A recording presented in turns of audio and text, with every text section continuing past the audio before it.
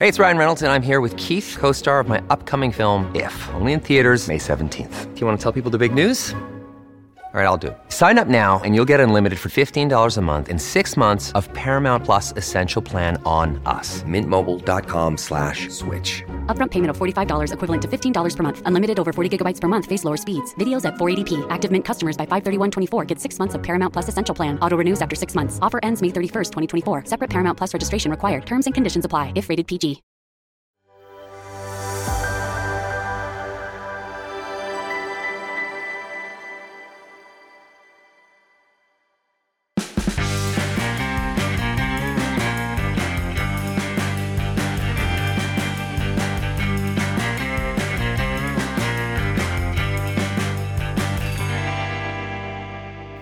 Good evening and welcome. I'm Fred Paul and you are watching 88 TV, the new home for common sense commentary in Australia. Well, the first weekend after the passing of Queen Elizabeth didn't turn out quite the way the Australian Republican movement predicted it would. For years, the Republicans have been saying that the passing of the beloved Queen would, when it happened, initiate a new stage in Australian history, that the end of her era would be the beginning of ours as a fully independent republic. In January, Malcolm Turnbull said, quote, "The next referendum should be after the end of the Queen's reign. When that occurs, whether by death or abdication, it will be a historical watershed, a time for reflection on the past and, most importantly, the future," unquote. Republican movement chair Peter Fitzsimons said only 3 months ago, quote, "There is no doubt that we," by which he means Republicans, "will get a surge once Australia leans in close and looks at King Charles," unquote. Fitzsimons is famously bad at making predictions, but this one might be his worst yet. Not only did Charles step seamlessly into the role, he also immediately dispensed with his pet political causes, which are unbecoming of a monarch and which Republicans hoped would turn Australians off him as their king. Charles said in his first address to the nation as king, broadcast on Friday, "It will no longer be possible for me to give so much of my time and energies to the charities and issues for which I care so deeply." His separation from these causes was made clear elsewhere in that speech. 13 years ago, Charles was warning us that the future of the planet was in peril, that we had only 96 months in order to save it from man-made environmental catastrophe and only human interaction could prevent it happening. Contrast that with how he now sees his own future. He pledged to uphold the constitutional principles at the heart of the United Kingdom for, quote, "the remaining time God grants me," unquote. It's understandable that Charles spent so much of his time and energy over the past few decades pursuing environmental causes and rubbing shoulders with the self-appointed elite at such places as the World Economic Forum. But from the time he became an adult, he was told he couldn't get a job and that the job he'd been born to do the job he'd been born to do, he'd have to wait for his mother to die first. No amount of British stoicism was going to prevent that messing with his head after a decade or two. It's a reassuring sign of the depth, meaning and decency of the British monarchy that as soon as he was called to fill the role, King Charles snapped into it. And so did the rest of the world. The ceremonies at St James and the Royal Exchange in London on the weekend went ahead as if they were weekly occurrences. In fact, they hadn't been held for 70 years, and even then they weren't televised live around the world to an audience of billions. The occasion provided everyone with a role to play. Crowds gathered outside various royal residences, chanting "Long live the King." The princes and princesses buried the hatchet of recent times and walked among their subjects, and a noticeably multicultural procession of guards and trumpeters put on a polished and often moving show. Even Sadiq Khan, the narcissistic virtue-signalling mayor of London, dutifully played his part as a member of the Privy Council to witness Charles signing the proclamation at St James's Palace. The proclamation is like a contract between the monarch and the people. As commentator David Starkey said, quote, "The king is king by the will of the people," unquote. This arrangement was first made between the British Parliament and the joint monarchs William III and Mary II in 1689, setting out the limitations of the power of the Crown and guaranteeing certain rights to civilians. Australians can, if they wish, terminate this contract by a referendum to alter our constitution. The question is, why would we? We have just witnessed the seamless, indeed entertaining and celebratory transition of power from the Queen of Australia to her son, the King. Meanwhile, the last two transitions of power from one president to the next in the United States have been increasingly rancorous, have corrupted federal bureaucracies and nudged the nation ever closer to a civil war. It started with Hillary Clinton financing an investigation into Donald Trump's links to Russia in 2016. Much of the world's media, including Australia's ABC and the FBI, gave the investigation enormous credence. But Trump won the election anyway. The investigation has since been exposed as a hoax, but Clinton has never been thoroughly investigated, let alone charged for her involvement with it. Trump's allegation that the 2020 election was rigged led to the relatively peaceful storming of the Capitol building in Washington on January 6 last year, many of the perpetrators of which spent months in solitary confinement as virtual political prisoners in their own country, even while far more violent Democrat-supporting rioters burned and looted cities across the US. Under Joe Biden, the FBI has raided Trump's home on spurious grounds, despite serious and highly credible allegations of corruption against Biden himself and his son Hunter, as well as Clinton. And according to Steve Bannon, the FBI raided the homes of 35 Trump allies on Friday. Curiously, they did it while the world was distracted by Elizabeth's passing. The indications in the US are that this deep social divide is now almost beyond repair. It's difficult to imagine any democratic transition of power there without more social upheaval, political retribution, and random outbreaks of violence. Aren't we lucky to be avoiding that here in Australia? Would we become more like the US if we became a republic?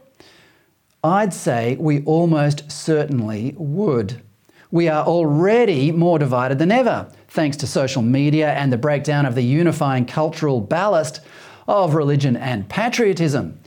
To most of us, Elizabeth personified the virtues of service, humour, modesty, and hard work. But her death doesn't, as the Republicans predicted, mean those virtues are now gone.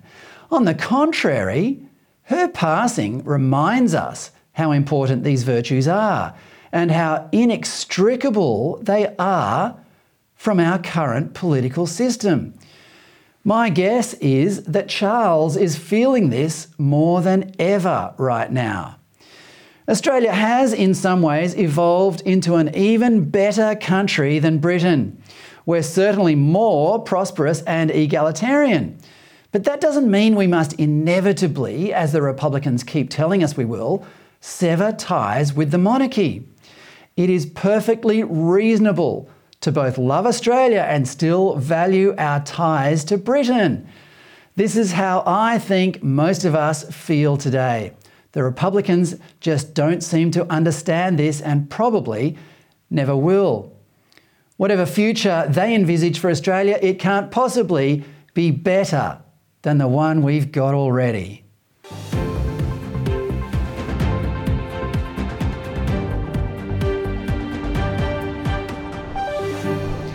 Stories published on the ABC website normally don't qualify for this Woke Watch segment on account of them being too predictable and a bit one-dimensional.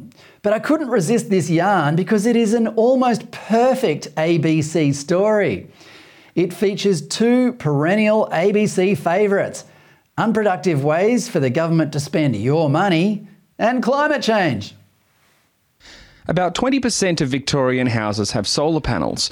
Public housing advocates want new panels installed on 23,000 existing public housing properties.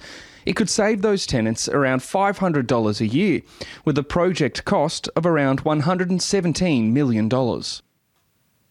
All right, so taxpayers who are already paying for public housing should now cough up for solar panels on those houses so the residents can save themselves $500 a year. Where does the $500 rebate come from? Well, from you, of course. The way the ABC presents this, it's a win-win result. Down and out public housing residents can live their best lives by spending the extra $500 a year on luxuries, and the government postpones the climate catastrophe by forcing a large number of energy consumers onto renewables. The only catch is that it will cost you, the taxpayer, a lazy $117 million up front, followed by another $11 million a year in rebates. As far as the $1 billion ABC is concerned, that's a bargain. It's also a bargain for the public housing resident they wheeled out to complain that he can't put solar panels on his house. The resident reeled off the ABC talking points so effortlessly, I'm surprised he wasn't hired on the spot to be the national broadcaster's local social welfare and environment reporter. At least then he'd be able to buy his own house and not have to wait for the government to give him the solar panels he needs and so obviously deserves. Of course, this is the sort of issue that the ABC thinks should be put to the people. Advocates want both sides of politics to commit to the plan before the state election in November. Taxpayers, meanwhile, are hoping neither side of politics will touch this dead-set batty idea with a barge pole. Well, as I said, I think a lot of us consider ourselves lucky to live under the British monarchy. The stability of the system has enabled us to create a prosperous and egalitarian society that is envied by most people around the world. But if you believe the ABC, the royal family has deliberately excluded one group of Australians from this wealth and equality. The ABC reported yesterday, quote, "For more than 200 years, Aboriginal and Torres Strait Islander people have made direct appeals to the royal family over past and current policies that have seen Indigenous people subjugated on their own lands," unquote. The definition of subjugate is, quote, "bring under domination or control, especially by conquest," unquote. Well, as they say on social media, huge if true. The facts don't back it up though. If our education system and public broadcaster did their job, every Australian would know by heart the instructions by which Arthur Phillip established the colony at New South Wales in 1788. Quote, "You are to endeavour by every possible means to open an intercourse with the natives and to conciliate their affection, enjoining all our subjects to live in amity and kindness with them," unquote. He was also told that if any British subject should commit a crime against the natives, the subject should be liable to whatever punishment applied under the law. In other words, the natives were considered equal before British law. Phillip himself wrote, quote, "In a new country there will be no slavery and hence no slaves," unquote. British politician William Wilberforce was famous for having led the abolishment of slavery with the Slave Trade Act. But he didn't do that until 19 years later. Australians should be immensely proud that their original colony was founded on such optimistic and humanist principles. But instead, the miserable, sanctimonious drones at the ABC and their counterparts in our historically illiterate education system are determined to convince us that Australia always was, and probably always will be, a racist colonial hellhole. My next guest is Gideon Rozner from the Institute of Public Affairs. Gideon, welcome. Great to be here as always, my friend. Gideon, the ABC responded to the death of Queen Elizabeth by reminding us that she symbolised the colonisation of this continent and the subjugation of the natives. Do you think they missed the point? Look, it's not so much that they missed the point. It is that what bothers me is this ahistorical, ignorant, revisionist history of Queen Elizabeth's reign. For one thing, she was coronated or became queen in 1952. That's a long time after the colonies of Australia ceased to be. But more to the point, in terms of colonialism and the English, look, whatever you think of colonialism and the mistakes that were made during that era of human history, it was a reality. The English were not, or the British, I should say, were not the only people to engage in it. And you have to look at the way in which the British colonisation under the British was so much better in the end than it was under the French or the Belgians, certainly, or the Portuguese or the Spanish or everything else in terms of the infrastructure and the institutions built by the British, in terms of the treatment of the native people, as they were called then, by the British. And the other fact to remember, of course, also, is that looking at Queen Elizabeth, she had more former Commonwealth realms reach independence than any monarch before her put together. The way in which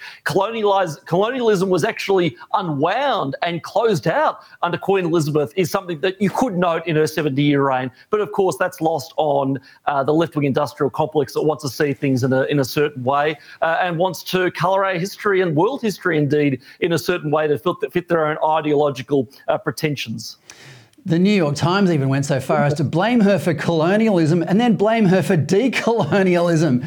The left always like to have it both ways. But when Elizabeth and Prince Philip toured Australia in 1954, I don't know if you remember it yourself, Gideon, but they visited 57 towns and cities in 58 days. And legend has it that 70% of the nation actually saw them in person.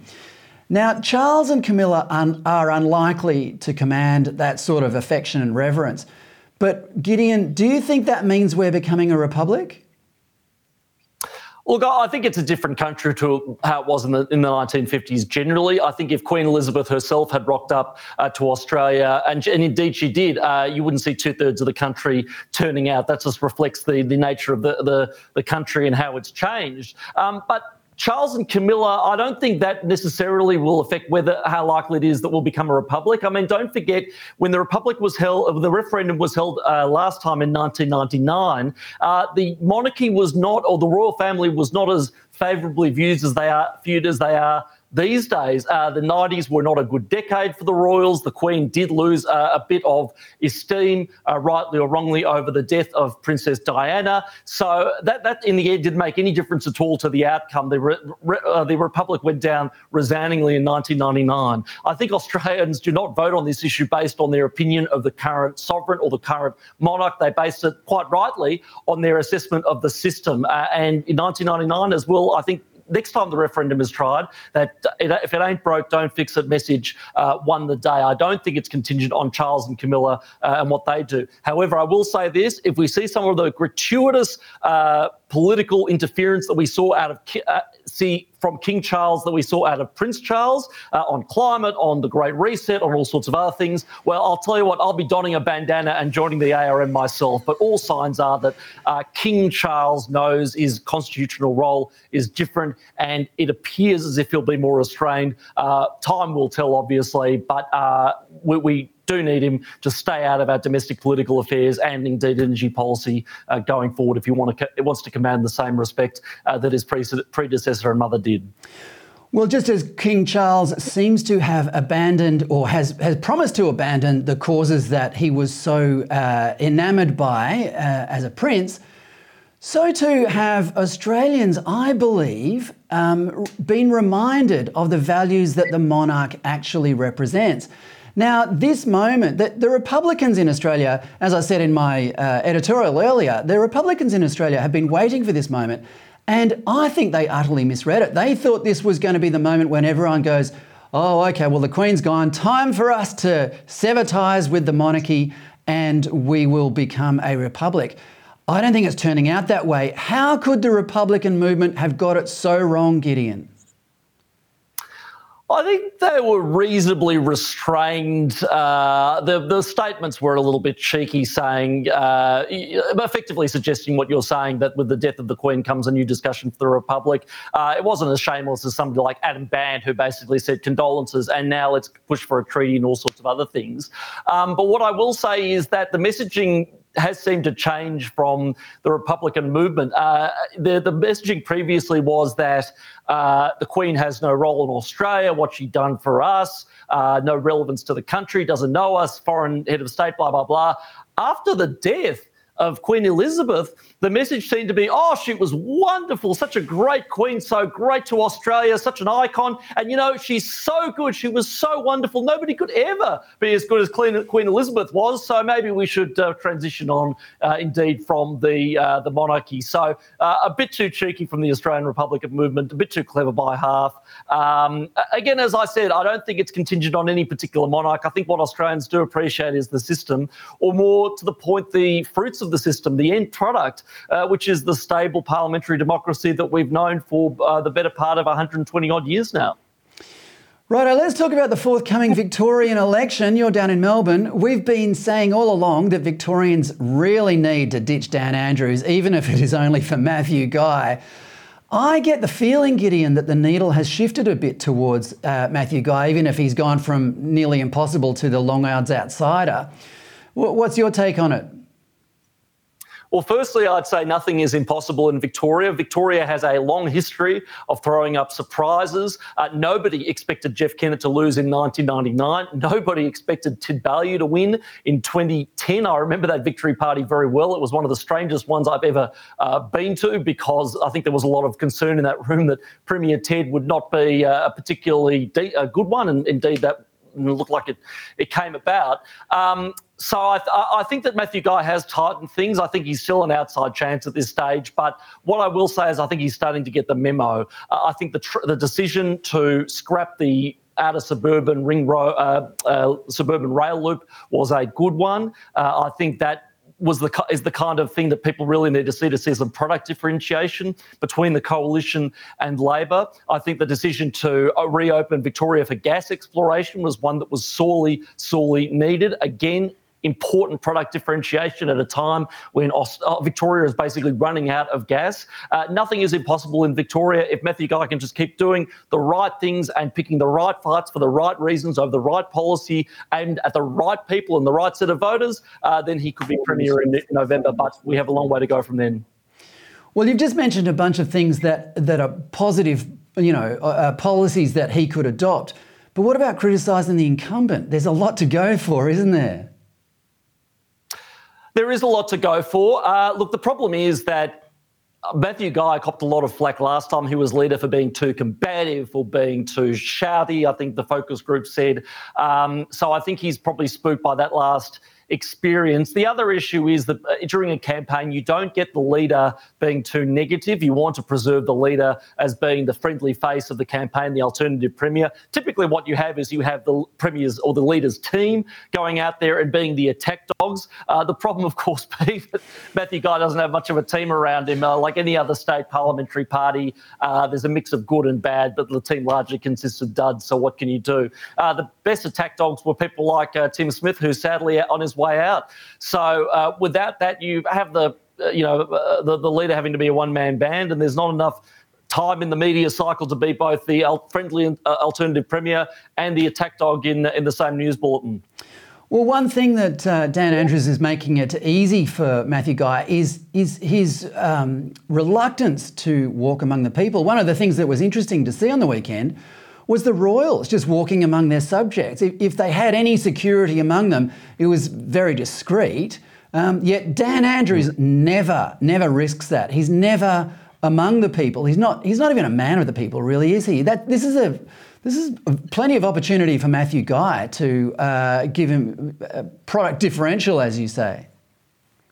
Yeah, well, look, that would be a good start. Maybe he should start, going out to communities, being seen to be among the people doing what Dan does not do in his ivory tower or his bunker out there in Mulgrave. But the answer is Dan Andrews doesn't go out and meet the people because he can't, because there would be somebody in the crowd whose life has been ruined by 2 years of dictator Dan during Corona, who would be there and pick a fight with him. Somebody probably with a very sad story, somebody who, God forbid, has had children who've been completely messed up or worse from being locked inside for 2 years on end. The thing is, Dan has a very, very carefully crafted image, and part of that image is the I stand with Dan PR guy myth of Dan's popularity and being a strong leader. The more he's out there and the more he gets yelled at by people who have understandable grievances against him, the more that image starts to fade away and the more the Emperor is left with no clothes. So I don't think we'll see much of Dan out and about during the campaign. I think it'll be a lot more stage managed than that. Do you think the same contrast applies at the federal level? I mean, Peter Dutton really there's a lot of free hits going on Anthony Albanese at the moment, but he just seems reluctant to take a swing. What's your take on the federal contrast? Look, I'm a believer in Peter Dutton. I think he has it in him to be a great leader and indeed to win the next election. The problem for Peter Dutton is he is bound by circumstances partly beyond his control, putting it charitably. Partly his party room is still full of the rump of those terrible moderates who, should really be in the Labor Party, but they couldn't possibly do that because that would show bad breeding. So they end up in the Liberal Party trying to impose Labor policies from within. So that means he is limited to what he can do, for example, on rejecting the so-called voice to Parliament, on rejecting net zero and Labor's climate bill. And also he's actually bound by the terrible performance that was the Morrison government in its last term. He can't campaign on debt and deficit and inflation because the Morrison government plunged us into a debt that will reach $1 trillion. That was a coalition move, not a Labor move. The coalition spent more than Gough Whitlam or Kevin Rudd could ever have dreamed of. Similarly, what did Scott Morrison do at the 11th hour? Signed up to net zero. So he can't exactly say that was a mistake without copping flack from that end. So Peter Dutton needs to work out a way to clear these barnacles and get a fresh message out, but that'll take some time. But in the meantime, we wait to see a little bit better from Peter Dutton than what we're seeing now. And finally, before you go, Gideon, Peppa Pig now includes a lesbian couple. This is a globally successful kids animation show. It's gone woke. Do you think it'll go broke? I don't know what to think about the lesbian couple on Peppa Pig. I mean, on the one hand, there are lesbian couples in Australia in 2022. They do adopt children. It's not such a radically different. This isn't like gender neutral training in safe schools and things like that. I wouldn't put it on that level. But what I will say is that it seems to me to be driven by this fad of representation. Oh, we need to make sure there are non-heterosexual relationships. Oh, we need to make sure there are a diverse ethnic mix. Oh, we need to make sure that there's a disabled person. There's nothing wrong with characters meaning all of these descriptions. But to purposely spend your time worrying how to make your character list diverse along the lines of these skin-deep superficialities rather than focusing on things like plot and character and narrative and themes and development of the show, I think that robs art of something. I think it is making art too sterilised, and I don't think it will add much to Peppa Pig or anything else. So look, no problem with lesbian couples, but let's stop obsessing over these minor details. Let's focus on what makes these shows great and something that the kids will enjoy. They don't care about diversity or representation or all that other crap. Let's just make it about the children for once. Exactly. Shakespeare didn't have to worry about what his cast was made up of, so I don't think Peppa Pig should either. Gideon Rozner, thanks for your time. Thanks, Fred. That's Gideon Rozner of the Institute of Public Affairs. Well, no matter where you live or work in Australia, you probably know at least one absolutely loopy leftist, because they are everywhere these days. It could be a colleague, a relative, a mate's crazy girlfriend, or an old schoolmate who you've reconnected with on Facebook and now wish you hadn't. Getting sucked into conversations with this type of person is easy because you, being sensible and polite, assume that even the most contentious topics needn't be debated rudely or aggressively. But that's not how they see it. Having superior opinions and morality Means they only need to shout platitudes at you, and when you fail to agree, then you're a racist, making them feel unsafe. My next guest knows one of these crazy leftists. In fact, she could be one of the craziest leftists in Australia right now. He knows her because he works with her in the Australian Senate. Watch this Oscar-winning performance from her last week. A senator in this place just called another senator a racist, and I'd ask for that to be withdrawn. I think that's entirely reasonable. Senator Thorpe. President, I was stating a fact. With all due respect, Acting Deputy President, could you please inform me what the ramifications would be for me to remove my remark about somebody being racist and me not feeling safe? I don't want to give you a platform to repeat. I need to know what the ramifications are. Could I seek advice? Turn off the microphone. Now, while this kind of petulance is bad enough at a family gathering or party, the fact that it is happening in the Australian Senate should alarm us all. Our parliamentary system wasn't designed for people who can't debate without resorting to name-calling. Thorpe is no Robinson Crusoe in lowering the standards in federal parliament, but she is the first, I suspect, to say she feels unsafe in one of the most heavily guarded chambers in the country. Let's bring in the man who caused all this anguish, South Australian Senator Alex Antic. Alex, welcome. Yeah, thanks, Fred. Thanks for that wrap-up. I caused all this anguish. Yeah, so there I was walking in thinking I was just delivering a nice little speech about Western civilization, and it all just blew up on me. So here we are. Let's get back to how it started. What did you say to deserve being called a racist? It's a great question. Well, I mean, I'll give you the thrust of what I was trying to say. It was a relatively short contribution, but basically I was trying to say I'm worried about where we're headed in the West. I'm worried about the ability for people to be able to debate and the robust nature of our politicians, our leaders, our media, to try and tell things like they are for fear of being called names. So I was talking about the so-called isms and phobias. You know, you might be racism or transphobia or whatever it might be.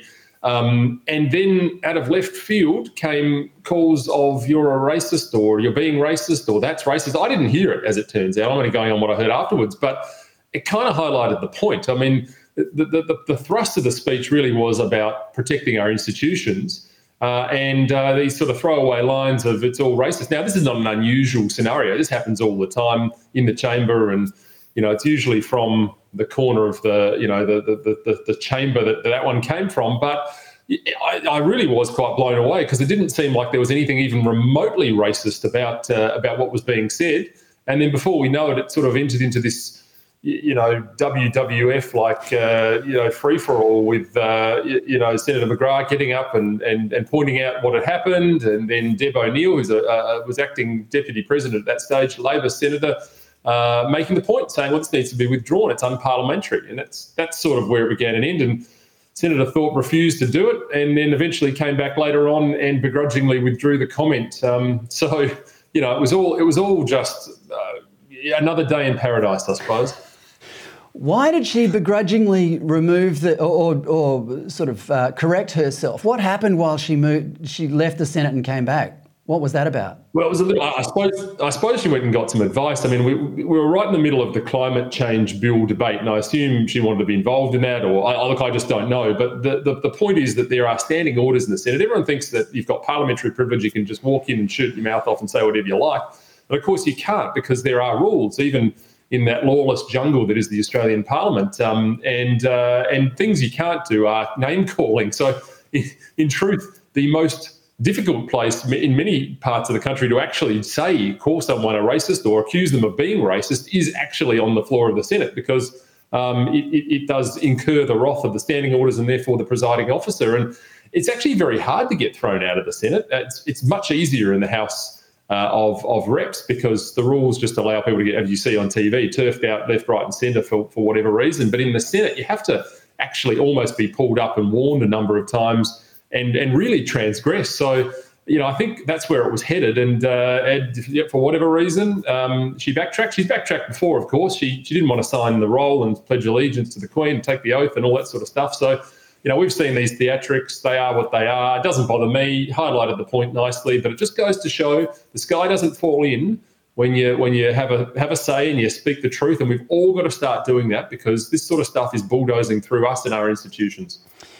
Well, I referred to you two as colleagues earlier, and I didn't say that lightly. I mean, our parliamentary system is based on the idea that, despite their differences, MPs are expected to share the same goal of making Australia a better country for its citizens. Do you get the feeling, Alex, that you share the same goals with Senator Thorpe? Look, I just don't know. I've never had much to do with Senator Thorpe to know what her ambitions and her goals are, to be honest. But I mean, I do wonder sometimes about the Greens and what they're pushing, even if it's inadvertently. I don't think the things they're pushing are in the best interests of the country, and we should all be pushing in that direction. I mean, this sort of radical climate change agenda and if you look at their defence policy, it basically is a disarmament policy. It's sort of like, hopefully we can chat and, get along with Putin and, it'll all be okay. It's all rainbows and unicorn stuff. So I don't really know. I don't really have much to do or speak. I try not to. And, that's sort of a bit of a shame in itself. But welcome to Parliament in 2022.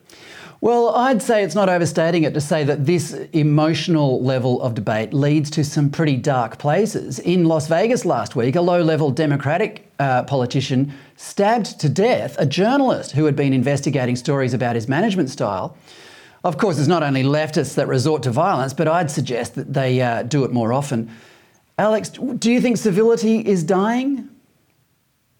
Yeah, look, I do. I have to say it's a real shame. I think it is dying off a little bit. And, we see this all the time in just public life generally. And, and look, one of the things I think that conservative politics has done very badly over the years has been not to fight harder. And I think it's probably through that sense of civility and taking the high moral ground and all that sort of stuff. So conservative politics needs to learn a little bit from the left. And I'm not suggesting anyone goes out and swings headbutts or anything like that, or, but I do think conservative politics has to toughen up. That was really the point of what I was trying to say is I don't think the quiet Australians, conservative politicians or anyone of that ilk are the establishment anymore. I think as soon as you've got that rainbow flag flying over an embassy, you are the establishment. And I think the left are now almost at that position, despite constantly trying to pretend otherwise. I mean, we still hear this language coming out of the Greens corner, the Green corner, if you like, in the chamber, that it's all us that have got mates in big business and corporates and all this sort of stuff. Well, I tell you what, the ESG agenda in corporate Australia wouldn't suggest I haven't got many mates in corporate Australia. You might say I haven't got many mates full stop. That's probably true as well. But,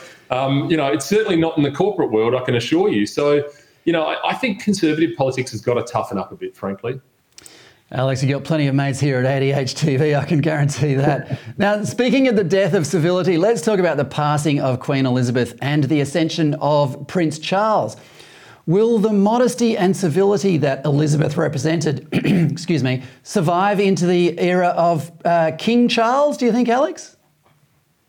Look, I think it probably will. I mean, she was, very, very, very polished in terms of her demeanour and her lack of wish to get involved in politics and the issues of the day. And that is pretty extraordinary for someone that reigned for 70 plus years. I mean, I can't think of a time really where the Queen drifted into partisan politics or overstepped the mark. It's an amazing, amazing effort. So, and that of course cannot be said for Charles, who's, a sort of a climate change warrior and all the rest of it. So it'll be interesting to see whether he continues on with that. I think he'd be wise to step out of the limelight of lobbying and activism once he's, assumed the position properly. But look, I think in terms of overall civility and demeanour, I expect we will. He's had a good mentor in his mother, and I don't think we're going to see him swearing at the camera or sculling a beer or, anything like that in the near future. But it's going to be very interesting to see how the monarchy makes the transition now. I think it will be different. I think the public perception will be different, and you'd expect that. I mean, you'd expect that after the beloved monarch's passing, you'd get a period of transition. So let's wait and see. But I don't think civility is going to be their issue.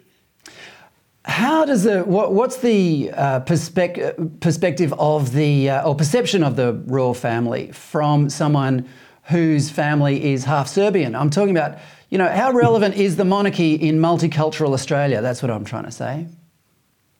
Yeah, look, and it's a good question. I think probably be a question for more broadly out in the community than me. I mean, I'm a constitutional monarchist, and I think the system served us so well. It's almost, even if you don't like the players or the actors in it, you've got to approve of the system. I'm not saying that's me, but even for people out there who perhaps have got a problem with the concept, the system works so well, and it served us so well for 200 plus years. So. I really never look past that, and I think people are the same. The sort of concept that the Queen is the figurehead and the sovereign is almost a bit esoteric for people these days, and I think we're just relying on our system and our constitution, the Governor-General being the person that's sort of waving the flag here. So I don't know. I mean, I guess it probably does seem a little far removed for people, but a lot of European countries have a royal family. There's a Serbian royal family as well. I've met a couple of them many years ago, and similar themes. I mean, European people are used to it, on all angles, I would have thought. So we can cope pretty well. Well, it's interesting to note that politically, Charles is closer to Lydia Thorpe than he is to his mother, but we are all confident that he won't impose his politics, let alone behave like Lydia Thorpe does in the Senate. What do you think, Alex?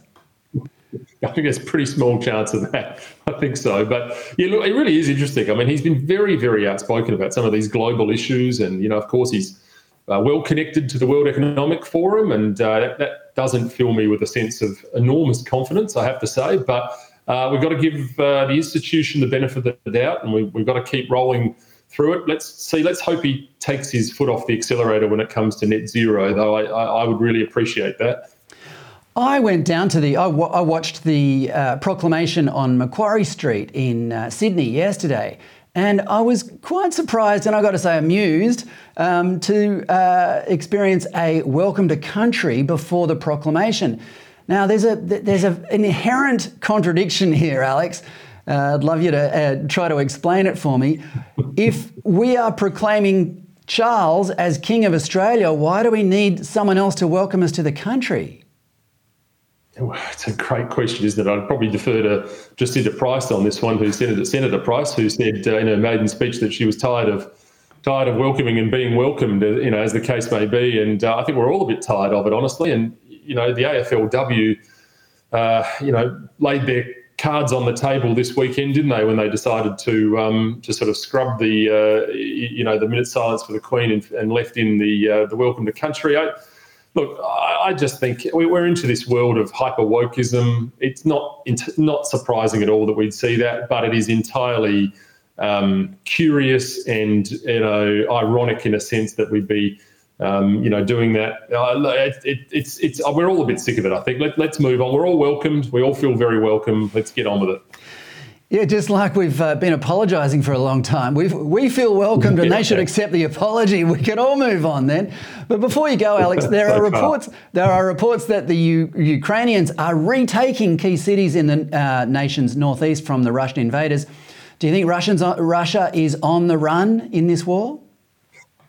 Well, the last 9 months have been a very curious period in this war. I always like to go back to the theory that truth is the first casualty of war, and so I always take everything I hear coming from this conflict with a pinch of salt. Seen it reported today, like you have, that the front line in the northeast of the country there in the Donbass region is getting pushed back, and that seems to be true. Even the Russians seem to accept it, except that the Russian side of the fence are saying that they are regrouping. That's a funny way to regroup, dropping everything and running, although I have done a bit of that myself over the years in sporting terms, but it seems a bit unusual if it wasn't panicky. But look, I don't think we've seen the last of this conflict. Sadly, I think this is, the images coming out of that part of the world are terrible and heartbreaking. Buildings destroyed, people dead.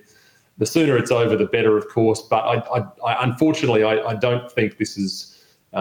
My feeling is this is not quite as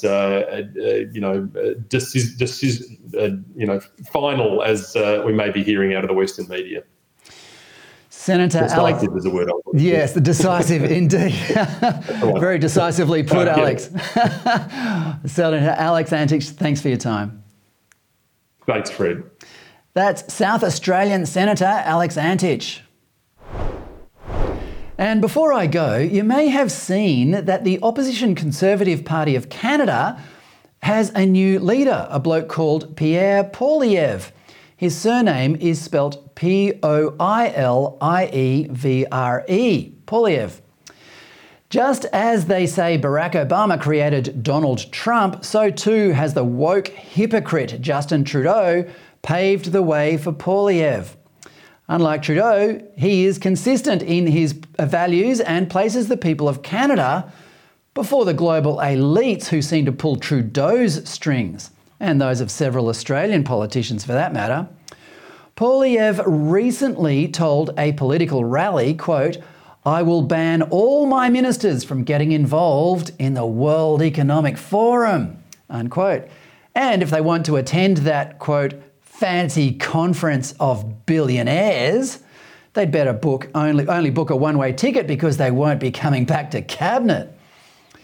His early parliamentary career was under former Conservative Prime Minister Stephen Harper, who, Poilievre says, maintained his popularity by appealing to the centre-right without alienating the more strident Conservative base. This remains his game plan today. Canadian news magazine Maclean's said, quote, "His belief in small government, fiscal restraint and personal responsibility is clearly bone deep," unquote. But he's also not afraid to attack the elites, the self-appointed opponents of free speech, and the politicians who use the pandemic to limit freedom. In other words, he's taking the fight up to the incumbent Trudeau, not just over policy, but in the culture wars as well. And he's doing it by sticking to his principles. Poilievre isn't due to face an election until October 2025, but has already come out swinging. He's giving his followers reason to be optimistic, knowing that the current catastrophic authoritarian government will be held constantly to account and will eventually be given a decent run for its money at the next election. Peter Dutton might like to take note.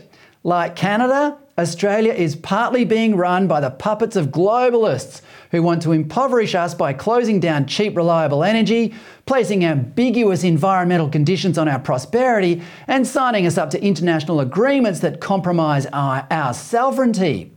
Fighting back against this is what Conservative parties do.